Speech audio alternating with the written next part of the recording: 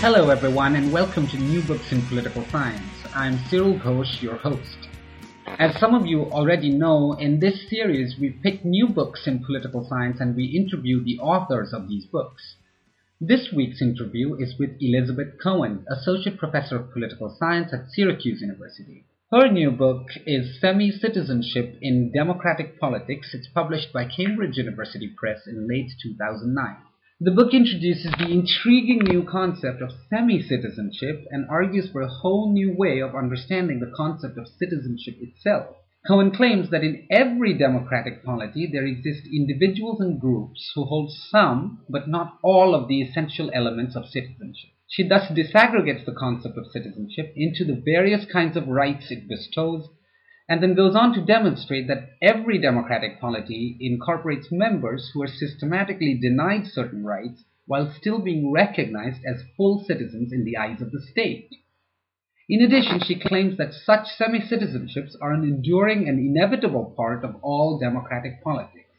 I interviewed her today and I asked her to elaborate further on some of these propositions in the book. So, without further ado, here is the interview. Hello, Elizabeth, and welcome to New Books in Political Science. It is a pleasure to have you with us, and I want to thank you for your time this wonderful springtime, like Friday afternoon. Thank you, Cyril. It's wonderful to be here. Right. Okay, so your new book is Semi-Citizenship in Democratic Politics, which was published in late 2009 by Cambridge University Press. And as I understand it, you are currently working on another book on citizenship, and I hope that by the end of this conversation, we can talk a little bit about that, maybe. I hope that works for you. Yes, that sounds wonderful. Right. But before anything else, I want to say I'm very much looking forward to this conversation. And I want to start by asking you to speak a little bit about the concept of semi-citizenship, the word that appears in your title intriguingly, provocatively, and so on and so forth. The term itself refers to the idea that groups and individuals in any democratic polity can gain the legal definition of citizen or non-citizen. And this is kind of a vague space within democratic politics that many people refer to. Everybody kind of knows it, but we don't have a lot of technical language to speak about how people fall into this status, how people sometimes choose it, what it really looks like, and most importantly, what the differences are between groups that would be considered semi-citizens. So how can we compare them and really know when we want to say that somebody is a semi-citizen. So the idea is to carve out the space and then bring some analytic precision to discussions of groups of people who don't have full citizenship. Right. Well, can you just briefly give us an example of like one or two kinds of these semi-citizens?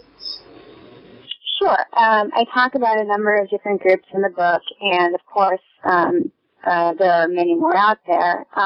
But in the book, I discuss children, for example, as a group of people who are usually born with what I refer to as legal nationality. They're born almost always with the right to carry a passport, even before they can actually carry the passport. Right, They have a legal nationality. They're assigned to membership in a state, and they usually have some rights. Children are usually entitled to, in particular, what T.H. Marshall would refer to as social rights, things having to do with social welfare, the right to an education, the right to certain social welfare provisions that maintain a minimum standard of well-being, possibly health care, even assistance with food and other welfare provisions. They have those rights. They don't have other rights. Children certainly don't have political rights. They are neither entitled to the franchise, the vote, nor are they legally represented in any way. At best, we might say that children kind of fall into the old model of coverture in which we expect, in this case, parents rather than husbands, parents to represent them politically. But that's an informal arrangement. In fact, parents aren't expected to vote on behalf of their children. They don't get extra votes if they have more children.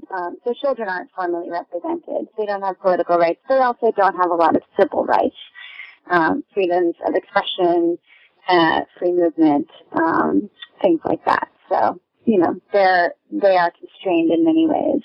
They are classic semi-citizens.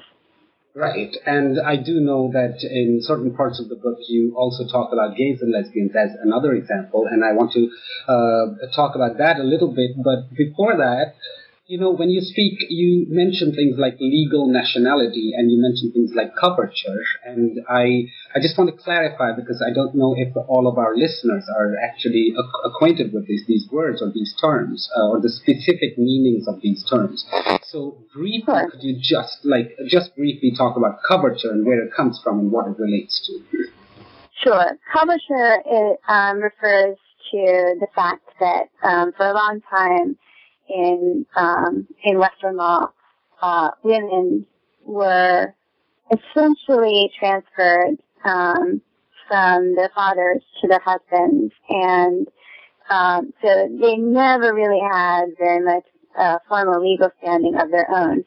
Their fathers represented them when they were girls, and it's up until the point that the fathers basically made a contract with the suitor, the husband-to-be, often involving the exchange of property, a dowry, in return for the woman.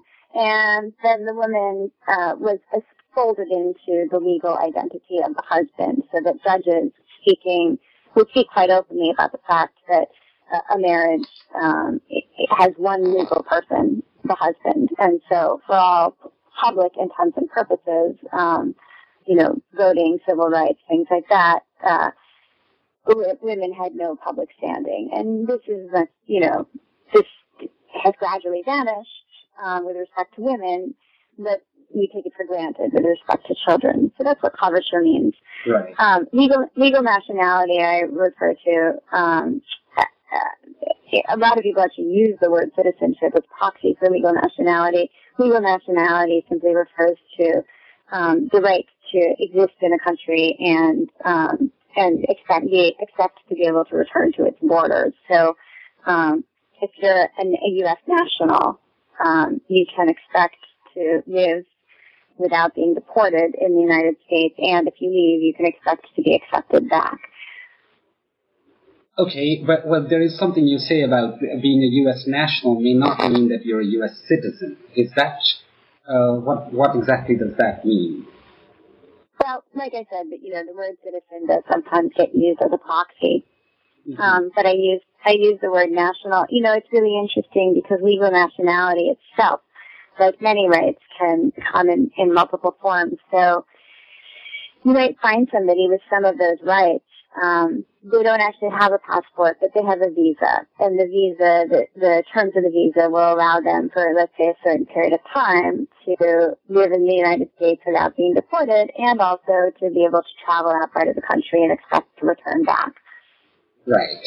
And so that's some of the rights of legal nationality. Right. Well, I actually do want to ask you a more primordial question about this book, and the discussion is so interesting that I didn't want to interrupt. But I do want to ask you, well, what got you interested in the topic in the first place? Like, what are the sort of intellectual foundations of this book? Well, I'd say there's intellectual foundations and there's personal foundations that brought me to the book. And the intellectual foundations really stem back to work I did early in graduate school on both service persons and, in particular, guest workers in Germany. I was in graduate school in the mid to late 90s. I was doing coursework then, and I became really interested in really the failure of the German government to extend citizenship to in some cases, second generation Turkish individuals whose parents or who themselves had come to the country to work. These were parts of policies that started in the post-war era and were pervasive throughout Europe. But Germany had a particularly aggressive guest worker program, and yet here we are, many, many decades later, and you've essentially got an underclass of people who, because Germany has jus sanguinis, they pass their citizenship through blood. Anybody who comes who doesn't have German blood is perpetually excluded from the polity. This didn't mean that Germany was unwilling to grant any rights to their Turkish residents. In fact, they did have rights. And so I was really interested in the idea that there could be this perpetual class of people who isn't entirely disenfranchised, but also isn't going to be able, or it would be very difficult for them to become fully enfranchised, to have actual citizenship. Yes. So to the intellectual roots of the project. Personally, I am also, of course, I am the daughter and granddaughter of refugees who were left stateless after World War II. And so I grew up with a very, very strong appreciation for the fact that I had full citizenship. I was born with the rights of a U.S. national, and by the time I had turned 18, of course, I had all the rights that my family had been excluded from for a long time. So there's that as well. Right. Do you ever feel like that the best books are written when one is personally invested in the topic? Does it ever come across your mind? It may be the case. I also think that it's probably it's possible to become personally invested in lots of different ways. So the absence of a story like that would not make me think that somebody wouldn't write an excellent book, because we do attach to topics in a whole variety of ways. Mm-hmm. You mentioned the jus sanguinis policies of Germany, and for some of our listeners, this might be a new term. I want to raise this question, like, what are some of the other ways of structuring citizenship norms and policies? Like, what the U.S. does not have jus sanguinis, for instance. Sure. Yeah.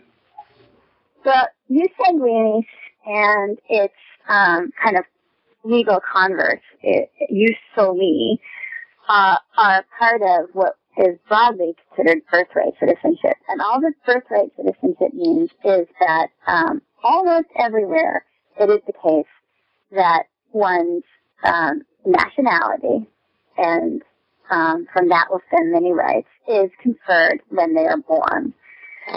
There are two ways that birth can confer citizenship. Birth can confer citizenship by connecting the child to the bloodline of the parents, as is the case in Germany. So German children, or children of German people, regardless of where they are born, can be eligible for German citizenship. This is also true of countries like Israel and Japan. Right. Jus soli refers to citizenship based on place of birth, soil. And France has often been considered a classic jus soli country. This means that if you're born in the country, then you are eligible for citizenship, regardless of the blood or nationality of one's parents. The United States has historically used a combination of rules. Obviously, we have excluded people from U.S. nationality based on their blood, or not conferred rights of citizenship because of blood lineage. But contemporary law is much, much more heavily influenced by jus soli. Right. I want to ask you a slightly different question now, and this question relates to your methods. I mean, there is a whole section in the book in which you talk about the fact that most of the scholarship on citizenship, like routinely people are interested in normative questions, and that you are very much focused on analytically deconstructing the concept of citizenship, ungrading the concept of citizenship in a sense.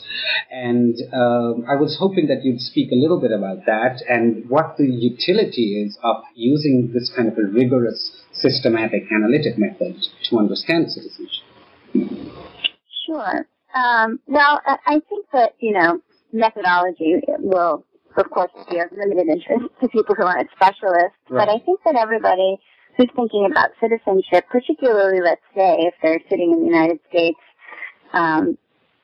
right now, probably knows that there's a lot of interest in immigration right now, and it's a very heated discussion. And the discussion, what you see, Obama just gave a speech. There was just 2 days ago, an op-ed published in the New York Times, kind of saying, Obama, hey, we're going to have to, states are going to have to enforce the laws if the federal government doesn't. The rhetoric is all very much couched in the language of what's right and what's wrong. That is normative language. What should we do? What are our obligations? And what's fair? I think that those are incredibly valuable discussions, and believe you me, I enter into them all the time. Right. when I'm not entering into them, I'm thinking about them as I read, the text of Obama's speech or these op-eds. Mm-hmm. However, there's also, I think, a very important space in academic work for thinking about how things actually are, and that's analytic work. So, what is the situation of somebody who comes into the United States, for example, on an H-1B, a temporary work visa? Where do they fall? What are their rights? How do they stack up against other groups of people who are perhaps here temporarily or perhaps not here temporarily, perhaps here permanently? Let's just for a little while, just for the brief space of one book, leave the normative, the right and wrong aside, and just get some concepts down that can describe the way in which citizenship actually functions. Right. And what might be gained from that? I think one of the things that can be gained from that, and this is just my take on this, is that but using this kind of a method, you can then start to say, well, exactly, and you have this too, exactly what locus the particular person falls in, and then you can say, okay, this person has some of these rights, you identify the rights, and then that establishes a framework from which you can then make normative judgments and critiques and all the rest of it. Do you feel like a normative critique would be enhanced because of your work? I would hope so. I would hope that I would hope that people can use it to make their own normative arguments. One of the conclusions of the book is that semi-citizenship is inevitable. There's going to be semi-citizenship in every democratic polity. And that means that there's going to have to be some normative work. It's necessary because if liberal democracies are predicated on the idea that people should be equal, that we need to meet on equal ground in order to do politics collectively, and yet we know that everybody can't be equal, we want to have a really good sense of who's not, and we're going to have some arguments about who should be and who shouldn't be. Right. Should the person who's been working in the country continuously for maybe over a decade, should they have more political rights than the person who's been here for 2 years? Well, it's a question worth asking, and so I think that it's a normative argument that people can use the concept of semi-citizenship to clarify. Right. And of course this brings us to questions of competence and who is competent to be a full citizen and who's not. And there's a whole sort of history of scholarship on this, on who is supposed to be eligible for it. Like in political theory, we discuss this all the time. Like there are exclusions, and not all exclusions are patently unjust. Like there exist some justifications for certain kinds of exclusions, I feel like.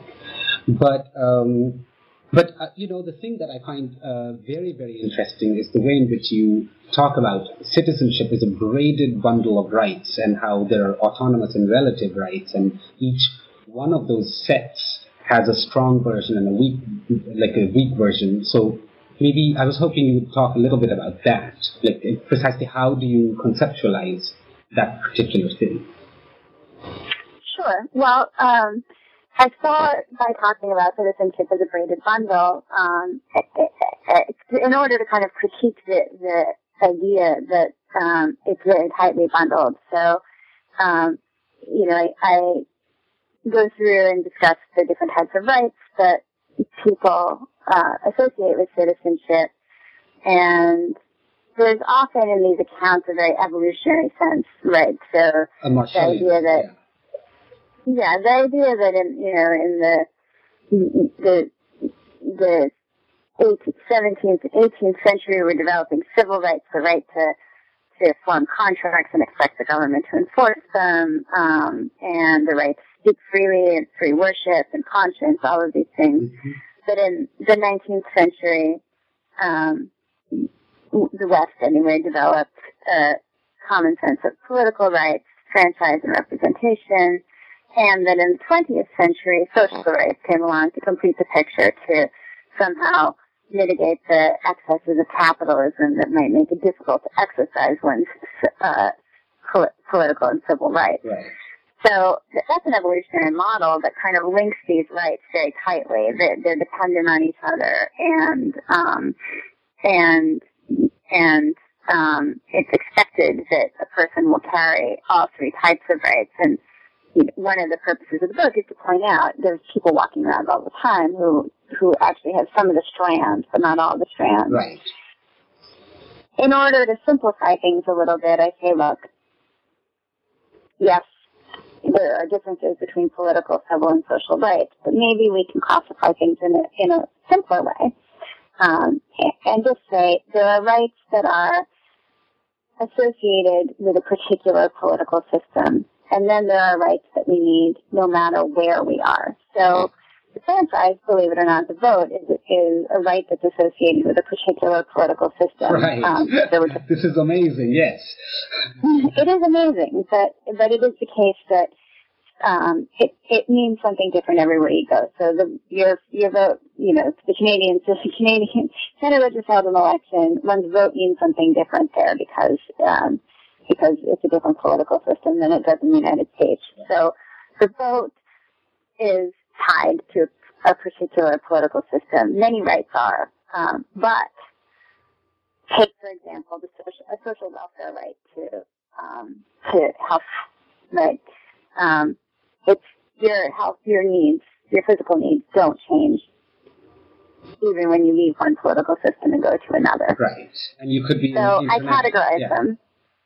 Yes, Sorry. yes. I say that relative rights, like the vote, are relative to the political system that you're in. Autonomous rights exist no matter, those needs, the needs they fulfill exist no matter what political system you're in. We've then only got two types of rights instead of 3 or 4 or 5. Right. Then we can simply say, does a group have a weak set of autonomous and relative rights, or do they have a strong set of autonomous and relative rights? And that just yields a 2-by-2 table rather than an extremely messy Venn diagram or some other kind of rights spaghetti that we might develop if we were looking at semi-citizens in a kind of more fine-grained way. Right.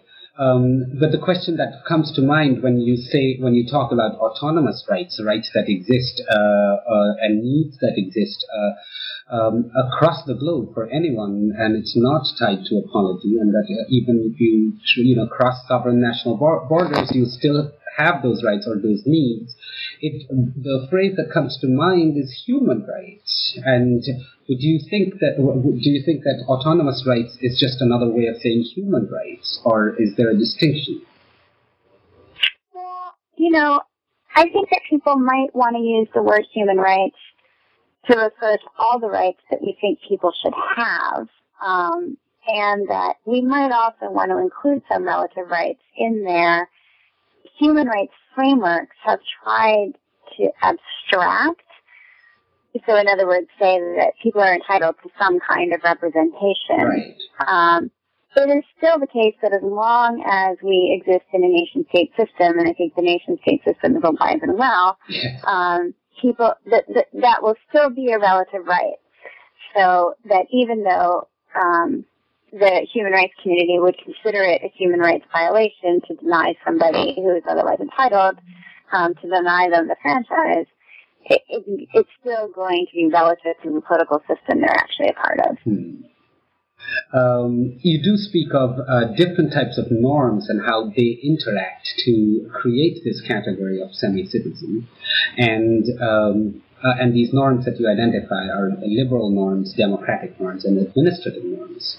Can you elaborate on that a little bit and exactly how these norms interact to include and exclude people from the polities? Right. Well, if you take the phrase liberal democracy and pull it apart, you find the unfortunate and uncomfortable reality, which is that democracy is a very boundary enforcing category. To have a demos automatically means that some people are excluded and some people are included. This is, again, it's the uncomfortable reality of democracy. It's an exclusionary thing. Liberalism as a doctrine, however, is completely inclusionary. Liberalism entitles people to rights based on their personhood, based on, sometimes their rationality or their equality. And so you've got a conflict there. The minute you say this is a liberal democracy, you have a problem because you're saying that people are entitled to rights because of their inherent equality, and then you're turning around and saying, but we're going to form some boundaries for our demos. So some people, despite the fact that they're also people, are going to be excluded. Mm-hmm. There's a problem there. There's a third problem that I identify, and that is that liberal democracies require, in order to actually affect them, require states. And not only that, they require something that, a concept that Foucault introduced to the study of politics, and that is governmentality. But put very, very efficiently, it is the case that in addition to this conflict between how a democracy will think and how liberalism thinks, there's administrative rationality, which is a term from Weberian social science that simply means, that in order to get things done, we're going to have to make some choices. Things have to get done one way or another. And so, states have boundaries. It's not just the demos then. Those are boundaries that exist in land. And so you've got three things, actually, that need each other. And yet, often, in order to pursue the logic of each particular way of doing politics, they'll come into conflict as well. And the argument that I make is simply that it's the conflicts between these different ways of thinking about politics that are dependent on each other and yet divergent. It's the conflicts that create semi-citizenship. Right. And do you think that it is inevitably the case that one of these norms actually wins out over the other, or is it just like a toss-up, or exactly how does it work itself out? Do you have a sense of exactly how it works out practically? Well, ad hoc compromises get created. So, democratic theory will say that a child can't be a citizen, right? Mm-hmm. Because a child isn't competent. Right. Liberalism will come along and say the child is a person. And administrative rationality kicks in and says, okay, at age 18, we will just deem that a person who has previously been a child will possess the capacity to exercise democratic rights in full, and we will give them those rights. Right. So that's a compromise. Mm-hmm. Right, and so what you're saying is that it depends on the circumstances and the sort of everyday practice of politics, and eventually one or more of these norms just gets established as practice. Is what it sounds like. Exactly. Right. Exactly. Right. I do want to change the direction of this interview and talk a little bit about your future work. But there are several questions that remain in mind about this book. But just one final thing about this book is that your case study of gays and lesbians in the United States, exactly how are gays and lesbians analogous to, either analogous to or can be differentiated from children, and how are they semi-citizens, exactly what norm is at work there? Could you speak a little bit about that? Sure. Well, in the book I discuss the fact that I focus most heavily on the treatment of LGBT persons' civil rights, and in particular, civil right of marriage. I treat marriage as a contract right, and I discuss the fact that this is a contested contract right, that, first of all, to refer back to our discussion about human rights, it is the case that there's a really wide consensus in the human rights community that the right to form families and be married is a core human right. Yeah. This is something distinctly human. Everybody ought to be entitled to do this. You then look at the struggle that LGBT persons have had to have that right recognized, and you see that it's a narrow slice of the entire citizenship package, right? It's just one thread within one strand of the braid, but it's a very significant one, and it's been contested. And so I make the argument that this is, these are individuals who have semi-citizenship. It's a fairly strong form of semi-citizenship. In other words, it's endowed with many, but not all rights of citizens. Right. And so it's, children have a far weaker semi-citizenship. They too are actually not entitled to legally marry. But they're not entitled to do many, many things. Mm-hmm. And, one of the things that was kind of a side issue that I find really interesting is that when I wrote the book, I drafted it, I passed it around. Everywhere I went, people said, you need to take the T out, because transgendered individuals are not facing the same obstacles that other same-sex couples are. And same-sex couples face obstacles in getting married, but in particular in having their children recognized as children within a marriage, and that contains really, really important forms of legal recognition. And with this month in Texas, of course, there's been a challenge to the right of transgendered individuals to marry. So, in a sense, that particular decision has been vindicated, because although there's been mostly forward progress on recognition for same-sex marriage and for the rights of LGBT individuals, it's not been a one-way street. And that's definitely a regressive proposal in Texas. Right. Is there a way, you talk about children not having the right to vote, for instance, but presumably upon reaching maturity they will be able to. So this is one form of semi-citizenship. And then there is this other form where the right to form a family is being denied to certain groups of people. And amazingly, of course, that a person, two mutually consenting adults who are entirely asexual or unable to have children, they can marry. People can marry in prison, but gays and lesbians cannot marry. So, it's fairly permanent, pending some kind of a drastic change in, like a Supreme Court decision or something.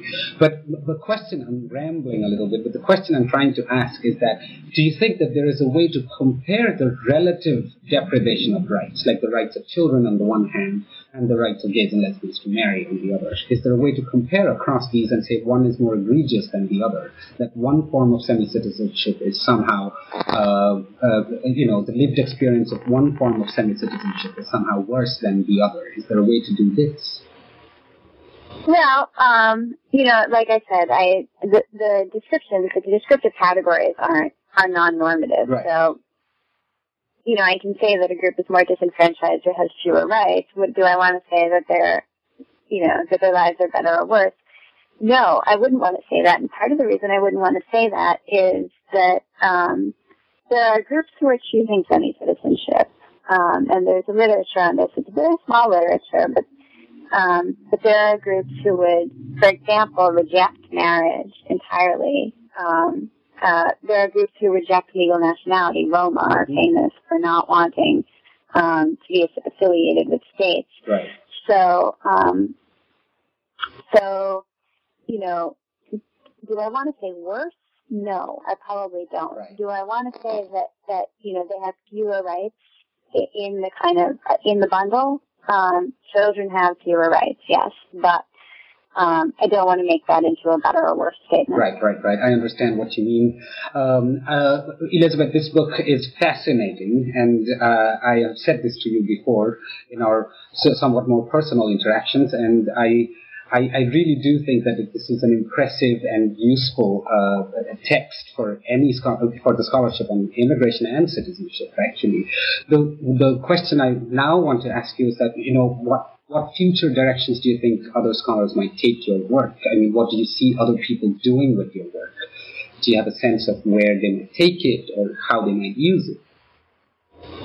Well, I see that there are a couple of papers out there now that are starting to look at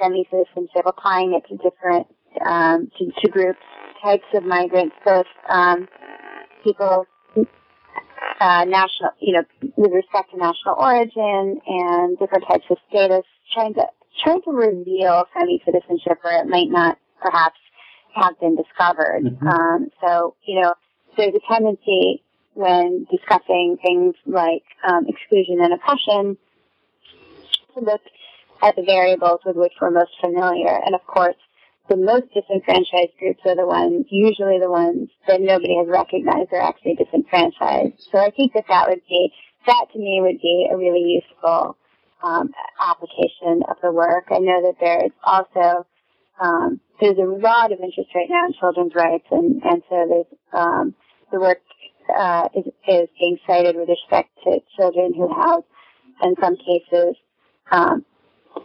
multiple variables operating on their semi-citizenship, for example, disability or immigration, questions of immigration status. So looking at how this stuff gets layered. It must be incredibly rewarding to spend years and years working on a topic and coming up with a book, and when you see that other scholars are relying on that book, taking it further, this makes you happy, I'm assuming. How does it feel? It's rewarding to see it out in the world. It's very rewarding that you said very kind things about it today. It is nice to see the phrase shelf life referred to in a way outside of the grocery store. One hopes that one's ideas have shelf life, and it's great to be able to discuss it with people. These issues are touching many people's lives, scholars or non-scholars, and so it is also rewarding to hear people's perspectives on these issues. Right. Elizabeth, what is your next book, and why is it important? Well, I guess other people get to say why it's important or not. The next book is it grew also out of my interest in immigration, and it's a discussion of the political meaning of time in politics. And I became interested in time when I was researching the meaning of the probationary period that all immigrants must wait out before they're eligible to apply for naturalization. And so I was looking back in early common law, and then at the founding, in the period of founding in the United States, and looking at arguments about whether people should be required to wait before they naturalize, how long, if they have to wait, should they be required to wait, and what was this supposed to do? Why do we pick these periods of time? What are they supposed to mean? And lo and behold, as I was reading through congressional debates, I discovered that not only was it a very contested question, right, because we just separated from the British because they'd been treating the colonists as second-class citizens, right. And then we turn around, we want a lot of immigrants in this country, And now we're proposing that we treat this very large group of people we hope will come here as second-class citizens. So there was some contest about whether there should be a probationary period. And of the people who did think that there should be a probationary period, they thought that amount of time meant something different. They didn't all agree on what it meant.